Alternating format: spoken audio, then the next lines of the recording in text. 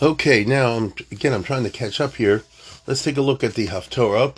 This is being sponsored uh, by a friend of our podcast, Michelle Epstein, who is in Germany, I think, with Michael Ellman. They sent me a WhatsApp yesterday. I think it's on a Rabbi Labiansky type tour. Uh, and Michelle Epstein is sponsoring this for his grandfather's yahrzeit, which is tomorrow. His grandfather's yahrzeit. And he's very interesting. His grandfather's born in Munkach and was a Talmud Muvag of Dushinsky in Chust. I don't know if you know what that means. In other words, he's born in Munkach, but he's not a chassid. Because if he was a chassid, he'd go to the Shiva Munkach. If he went to Chust, that's, Dushinsky that's Oberlanders, the non-chassidim. And even though the Dushinskys in it, once they moved to Yerushalayim, has become a Hasidic thing, but that's not what it was once. I remember back at the time that they wanted him to be the chief rabbi of Dei Chareis Yerushalayim. That was like, some say he's not a Chassid and all that. But anyway, so he learned in Chust, or Chist as some call it. I was there a couple years ago on that crazy trip to Eastern Europe, in a shul there actually, and made it. He made it to Chicago in 1938. So that's how he survived. And he bought his Hungarian fervor to all his endeavors.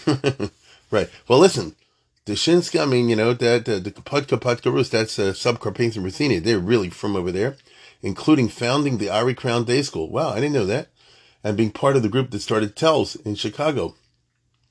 For Chicagoans, he is the Rosenblum of the famous Rosenblum's Hebrew bookstore. So you people in Chicago will know what he's talking about.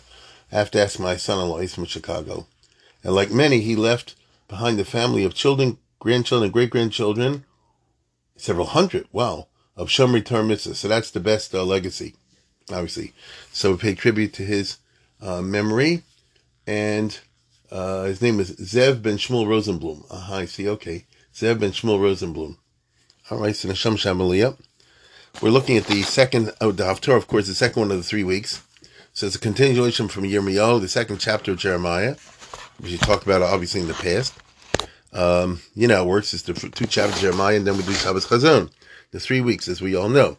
So this is very rhetorical, where Yirmiyahu is blasting the Jewish people, obviously. And I'll tell you the parts that's interesting to me this year. First of all, it's always interesting when he calls out the elite groups as failing, okay? Because, he says over here, that, they all went after Avodah Zarah and Narishkeit, and they weren't grateful to God, and so on and so forth. And I brought you to Eretz Yisrael, and you screwed up. That's quite a statement. I brought you to the land of Israel. Avias Chemizer is Carmel. I brought you to a beautiful land. Carmel means fertile. Lechol Piri V'tuva, so you can enjoy the fruits. Vatavo Vatatamus Artzi. So first of all, not only you're not grateful for bringing the Eretz Yisrael, but you made the Eretz Yisrael Tameh. V'nachlasi Samtim L'toevo. And you turned my Nachla, because Eretz Yisrael is God's Nachla, into something that's a Toeva. So think about that. Right? That's quite a charge. That's quite a attack. Now, how could this happen? And so he spoke about in the past, the elites, HaKohanim, and he talked about 3 elites, A, B, and C. The Kohanim, the Tovsei Torah, and the Roim. The Kohanim are the Kohanim. The Kohanim lo amra Hashem. The Kohanim did say, where's God? Which means, this is my understanding, it's very easy to focus on ritual and forget the God part in the ritual. So the Kohanim ran the temple, as we know, and there's a whole bunch of rituals associated with the temple, obviously. But at the end of the day, the whole Beis Hamikdash is there for Hashem. But if it's all about the rules and regulations, especially making sure that everybody brings the carbon he's required to bring, and that you do everything exactly where it is, and Kachi Kedosh Shechitasim Batzafon, and Parvis Shechitasim Badorim, and so on and so forth, then you are focused on Ezim Makomim, but you forget God. And the truth of the matter is, the whole idea is the Hashem idea. So Kohanim lo amra Hashem. If that's true, like I just said, then he's trying to explain why it was that the Beis Hamikdash didn't reach its potential, didn't serve as it was supposed to serve, which should be a powerhouse and a bastion for monotheism and Yiddishkeit, as we call today, and it signally failed in that, as we know, because that is the story of the Bible, right? That's the story of Yoshua, Shotim, Shlomo, Malachim, Yeshaya, Yirmiyah, Cheskel, and all the rest of them. The Beis Hamikdash did not pan out. It's a great tragedy, obviously. You don't need me to say that. But, hello, Davarhu. The Beis Hamikdash didn't turn out what it's supposed to be. HaKohanim lo amru ayeh Hashem. If you wanted to be a little bit Maimonidean, the kohanim did not use their position of authority to elevate the religious ideas of the people coming, because what is the best way of elevating those ideas in the das sense, in the philosophical sense? Ayeh Hashem. I'll give you an example. Bring the average Jewish farmer long ago, and let's say, for example, he's bringing a chatos, because he did something wrong, or a shlomim, whatever. So he gets the right animal, and so forth and so on. He brings the Beis Hamikdash, and here comes the Kohen. Now the Kohen, of course, is going to say like this: well, did you check if it's got a mum? And is it a this and a that and all the rest of it? And then you did. Now wait a minute. I'm the farmer, and then we're going to shech the animal and burn part of it on the mizbeach and so on and so forth. And so as far as I'm concerned, I've given God a present, or I've given God something, right? I brought a cow, a bull, whatever it was, and I gave it to God. And that's my chatos, let's put it that way. Even if you go on and say that, I have to have vidui, I understand, right? And I did this and this wrong, and don't do it again, and so on and so forth. All that is true. But then, and you say it's reich nichoach, the God likes the smell. I mean, these are the languages they use in the Tanakh. So what do? I walk away by saying, I broke God's rule, but I made up for it by giving him some kind of a carbon or something like that. Or a todo, I was in a bad spot and I lucked out, therefore I'm giving God a Thanksgiving offering. If you get too focused on that, then you really don't understand what God is. Because it sounds like somebody up there who likes karmanas. Right? And really, Lomali Rov Simchechem Yom Hashem. God doesn't need any carbon. Agreed? God doesn't need any carbon. Doesn't eat. Doesn't drink. Doesn't smell. And so the Kohanim didn't say Ayeh Hashem. Let's put it this way. Let's say I was the Kohen. I am a Kohen. And let's say I was in this type of Maimonidean Kohen. And a guy comes to me and he brings a carbon chatas. I'm just making it up. And we do all the rituals and it's all done. And then I ask the guy, he says, where's God, by the way? Ayeh Hashem. And he says, he's up there, the carbon went up like the Jack of the Beanstalk, up to Shemayim, and he ate it up there. And I said, well, actually, it's not the case. What do you mean it's not the case? We just brought a carbon. God said to do it. He eats it. I did my part. I eat the rest of it, depending, Ola, Chata, Shlom, whatever it is. And let's move on. And the Kohen says, look here, buddy. God is not physical. What do you mean God's not physical? Doesn't he live all the way upstairs in the top of the skies? No. So why did he tell him to bring a carbon? Very good question. So let's talk about that. Let's say, Ayeh Hashem, where's God located? Actually, God's not located anywhere. God is everywhere. God's not even everywhere because he created space. You have to understand God is something that's completely not physical. But on the other hand, even not physical doesn't work because God created everything different. There's nothing you can say about it. You get what I'm saying? No, you begin a conversation, which is a very intelligent conversation, and can actually lead to an elevated idea of spirituality, which is, after all, the goal of every, should be the goal of every sincere and thinking Torah Jew. So this guy who was a farmer should have emerged from this encounter with the Beis Hamikdash, not simply with a sense that I fulfilled my, duty, like a person says, I went to Mincha today with a minion, I fulfilled my duty by bringing the requisite carbon, or my wife had a baby, and therefore we brought the right carbon and all the rest of it. But I actually had a religious moment. Let me put better than that. I had a moment of religious enlightenment, right? Where I, for the first time, thought about and focused on things that ordinarily I wouldn't have time to focus on. Because when I go home, I'm a farmer. That's a job from sunrise to sunup. And, to sundown. And it takes a lot of time. And, you usually don't focus on these sorts of things. But the Beis Hamikdash is supposed to be the type of place where you're going to focus on this. Where else? Where else? for the average Jew. Where else? When you go to Beis Hamikdash, all the kohanim should be people who say Ayeh Hashem. And then you say, well, he's over here. No, he's not there. And like the Hasidic thing, Ayeh Emtzecha, Ayeh Lo Emtzecha. We start talking about the fact that, don't think of God in these physical terms, and so on and so forth. It could, I think, we'll never know, you can't go back in time. I think this was a problem in the Bayis Rishon period. As it is perhaps today, which a lot of people don't have these understandings of the word God, and therefore it's easy for them to mess over and screw up in different ways, theologically and otherwise, and that could have led to a lot of problems. It's not the only reason. And he goes on to say, "V'tov se Torah lo yudauni." This is in pasuk hey, I guess. Tov se Torah lo. So first of all, the kohanim didn't use their office to advance. I'll call it Maimonidean ideas. You know what I mean? In other words, the at least get rid of the false ideas about Hashem. After all, you're talking about the Beis Hamikdash now. And Tov se Torah lo yuduni, and the Rosh yeshivas were no good. Or the language, Tov se Torah means the Rosh yeshivas. Says the lo yudauni, they did not know me. It could also, I think, yudauni could possibly mean causative, that they did not make me known. I think yudauni can mean that also. I don't have a Metzudas in front of me, but I believe that's the case. But again, it's the same thing. A person can go and learn and learn and learn and learn and learn, and then where's God in all this? You understand? No, where's that? You say, well, naturally, we're learning God's Torah, so what it's talking about? Yeah, I get that, I do, but you understand what I'm saying also. He said, but you're always focusing on the teaching and not the teacher, as it were, the grand teacher. And it's very interesting, because he's explaining why it is the Hamunam never, they went down, they didn't go up. He said, because the leaders, the elites who should be the ones who are leading them, the kohanim, the Tov se Torah, and the others, didn't do well. Okay? Did not do well. But a rowing post should be. And the shepherds rebelled against me.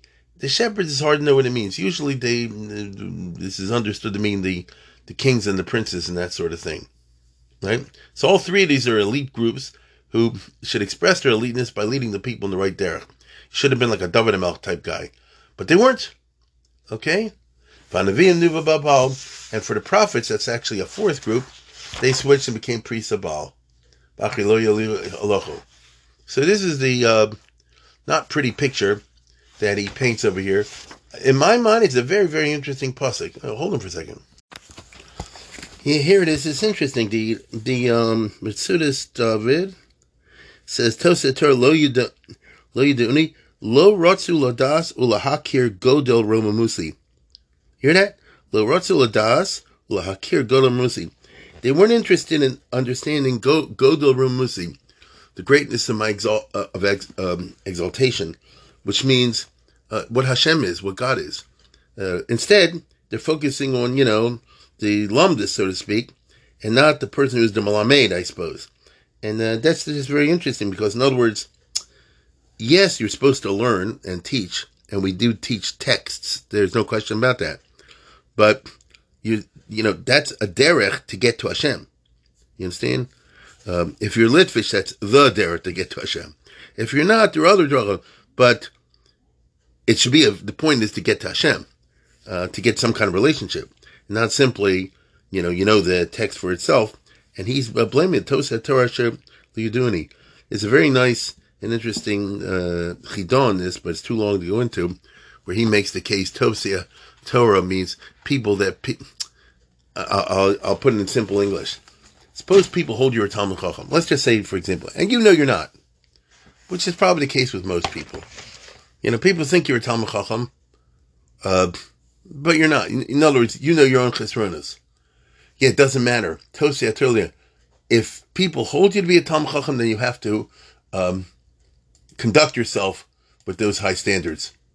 And you can't say to yourself, I don't have to do that, because the truth of the matter is, whatever they think of me, but it's not really true. I know where I'm holding. No, it doesn't work that way. He says the chidah. He says even if you're not, if it's Tov Torah, people are Tov you, dear Baal Torah. You still have to go and conduct yourself as if you were a super person. To be beyond the shadow of doing anything unworthy things of that nature. It's a very interesting kind of mahalach, very interesting kind of way of looking at it. Okay? Now, here's the thing. He goes on to say something that's very, very interesting to me, and that's as follows. These, it's all famous stuff. I mean, it's not like we're running across this the first time. He says, this never happened to Goyim, they don't treat me so bad as you do, etc., etc., etc. But then he says, Shtayim Ros Asami. The Jewish people have done two bad things to me. In other words, I have two complaints against them, God says. A and B. A goes like this. Osi Ozru Makor Mayim Chayim. They left me, Hashem, which is the Makor Mayim Chayim, the source of living waters. Now comes B. Lachsev Lehem Boris Nishmar Mashalo Yichil Mayim. The other part is that they went after false wells that don't have any water. Okay? So that's a nice way, rhetorically, of saying like this. First of all, they don't follow the Torah. Second of all, they went after other idols. That's a very interesting idea over here, because he makes a point of saying Shtayim Ros Asami, to have two complaints against Klal Yisrael, Hashem says. And I'll tell you where I'm going with this. Basically involves the following. Now, no sin is good. I get that. But he says the following. There are two problems, A and B. A is they're not observant anymore. They don't keep the mitzvahs. Osi Ozru Makor Mayim Chayim. That's one thing. Number two, they converted to another religion. Lachsem Boris Nishbaros. Think about it today. Throughout Jewish history, particularly today. So you have two types of, I guess, called non-from Jews out there. A and B, but one's worse than the other. One is Osi Ozru Makor Mayim Chayim. One is the type of Jew, for whatever reason, they don't believe anymore, they're not observant. They dropped out. I don't want to use the chilonim exactly, but they're part of that. That's the Jew today who's alienated from Judaism, let's say, which is a rove. That's enough of a problem. But it's worse if somebody goes and converts to another religion. You pick another god, right? Now, it's kind of funny, because on the one hand, from a humanistic point of view, the person that cannot find any passion in Judaism and instead becomes a Roman Catholic, there have been some people like that, for example. Some names come to mind. And in Roman Catholicism, they got very heavy, deep into it. So you'll say, well, you see, the person has certain idealism. Unfortunately, it didn't work itself out in terms of Yiddishkeit. But the innate idealism within the person did work itself out in another religion. In this case, Catholic. Or Muslim or whatever. But Yirmiyahu is saying, no, it's actually worse. Because if it's just that they did one thing, that's bad enough. But if you do two, it's super bad. Osi Ozru Makor Mayim Chayim would be the person today who simply is not from. It's a shame. They're Oziv Makor Mayim Chayim. So their Yiddishkeit is not drawing from living waters. It's a very interesting parallel, a very interesting mashal, I mean. Are you drawing from living waters? If I'm thirsty and I go to a spring which has fresh water, that's great. I can live with that. Meaning I can live by getting the water from there because it's pure water. Makor Mayim Chayim. However, if I go to another well, so what's it called? Boris Nishbarim or something like that, then it's not a good well. The waters are actually not going to supply me anything. And I'll die. Okay? So, Lachsa and Boris Nishbarim Mashelo Yichil Mayim. They're going to spend all their time digging other wells, and they'll find in the end that there's no water there. That's such an interesting kind of description of a process. So many Jews today, for example, for one reason or another, are turned off to traditional Yiddishkeit, and therefore they're saying like this. They're saying, I'm not interested in the Bor Mayim Chaim. It doesn't strike me as a Bor Mayim Chaim and a Makor Mayim Chaim, and it has no attraction for me whatsoever. I'm going to go and try to dig another well. I don't like this well. Now, I can tell him right now, me, if you're going to try some other well, you're going to see in the long run it's not going to work out. Because there's only one well that has living water. It's not going to work out. Obviously, he's not going to believe me. And therefore, he's going to throw himself or herself into whatever type of movement or cause or ideology that they think will, pan out. And it won't. So, for example, in the 20th century, how many Jews, a lot of them, how many Jews, went for communism? A lot. What's the shot? They were from families that originally were religious, of course, but somehow or other along the way, they no longer regarded the old way of doing Judaism as a Makar Mayim Chaim. They were wrong, but that's what happened. They no longer regarded it as anything like that. And so what was the result? The people I'm talking about had a certain idealism, let's say, or perhaps a need to believe in something.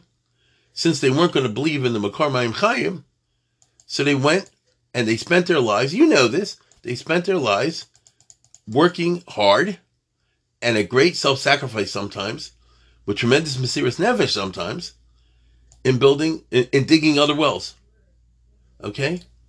Boris Nishmarim, Lachsel and Boris Nishmarim. They went to dig other wells. Now, in the end, Lo Yachil Mayim. In the end, the other wells didn't have any water. But there's no way that you could persuade them, except by waiting the whole thing through and seeing the final verdict of history, like the Germans say, Geschichte ist Gericht, that the final history is the final judge. In other words, if we said today communism is a failure, you say, how do you know that? I said, look at the 20th century. It's hard to disagree with that. You know what I mean? In other words, look how it panned out. It's hard to disagree with that. So, sadly, the way these things are, you got to let it go through to see at the end it didn't work. We are kind of living in such times. There are many other movements within Judaism, different religious denominations, different Jewish ideologies, all the rest of it. At the level of debate, you could argue Reform, conservative, Reconstruction, this, that, socialist, you can make the case. And believe me, famous Jewish intellectuals and rabbis and types of that made the case. And depending how good of an arguer you are, you can make a good case. Because that's just a question of having the right lawyer, If you're trying to get the truth through argument, it's not so great usually, because it's just a question of how good of an arguer are you. You understand? How good of an arguer are you? You and I disagree over something. We argue this, that, and the other. You argued better than me. Therefore, you say, see, I'm right, because I won the argument. Well, I go home and say, I'm going to get my big brother, who's a better arguer. He's going to come, and he's going to slug you up, because he's a lawyer or something. And now the truth will be on my side. And then you'll get somebody bigger, and then the truth will be on your side. So it'll be like a ping pong game. And that's not what I mean by truth. You see what I'm saying? So when it comes to that level, if somebody's going to dig other wells, you're going to simply have to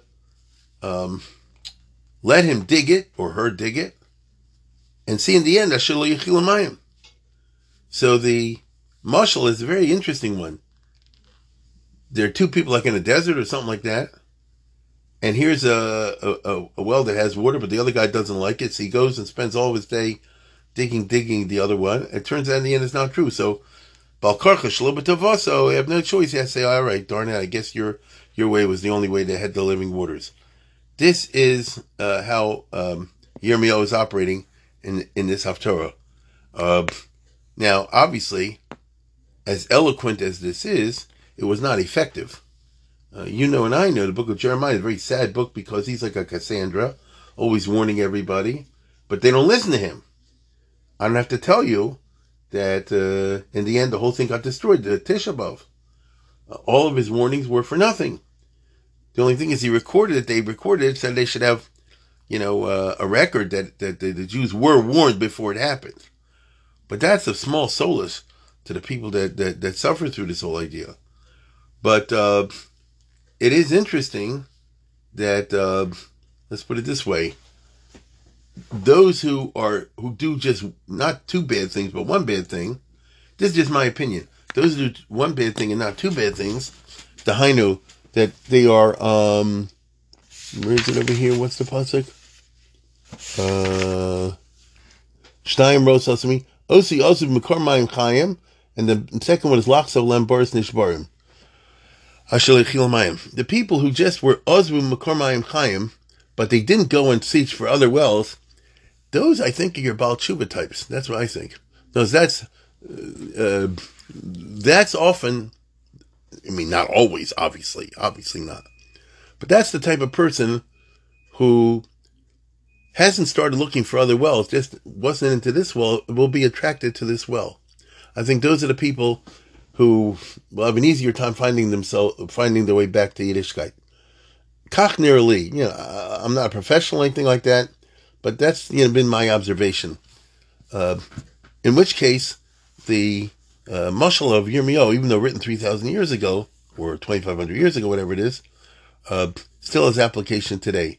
Those two psukim strike me as the most important and interesting ones in this week's Haftarah. Anyways, just a few thoughts. I want to thank once again Meshulam Epstein.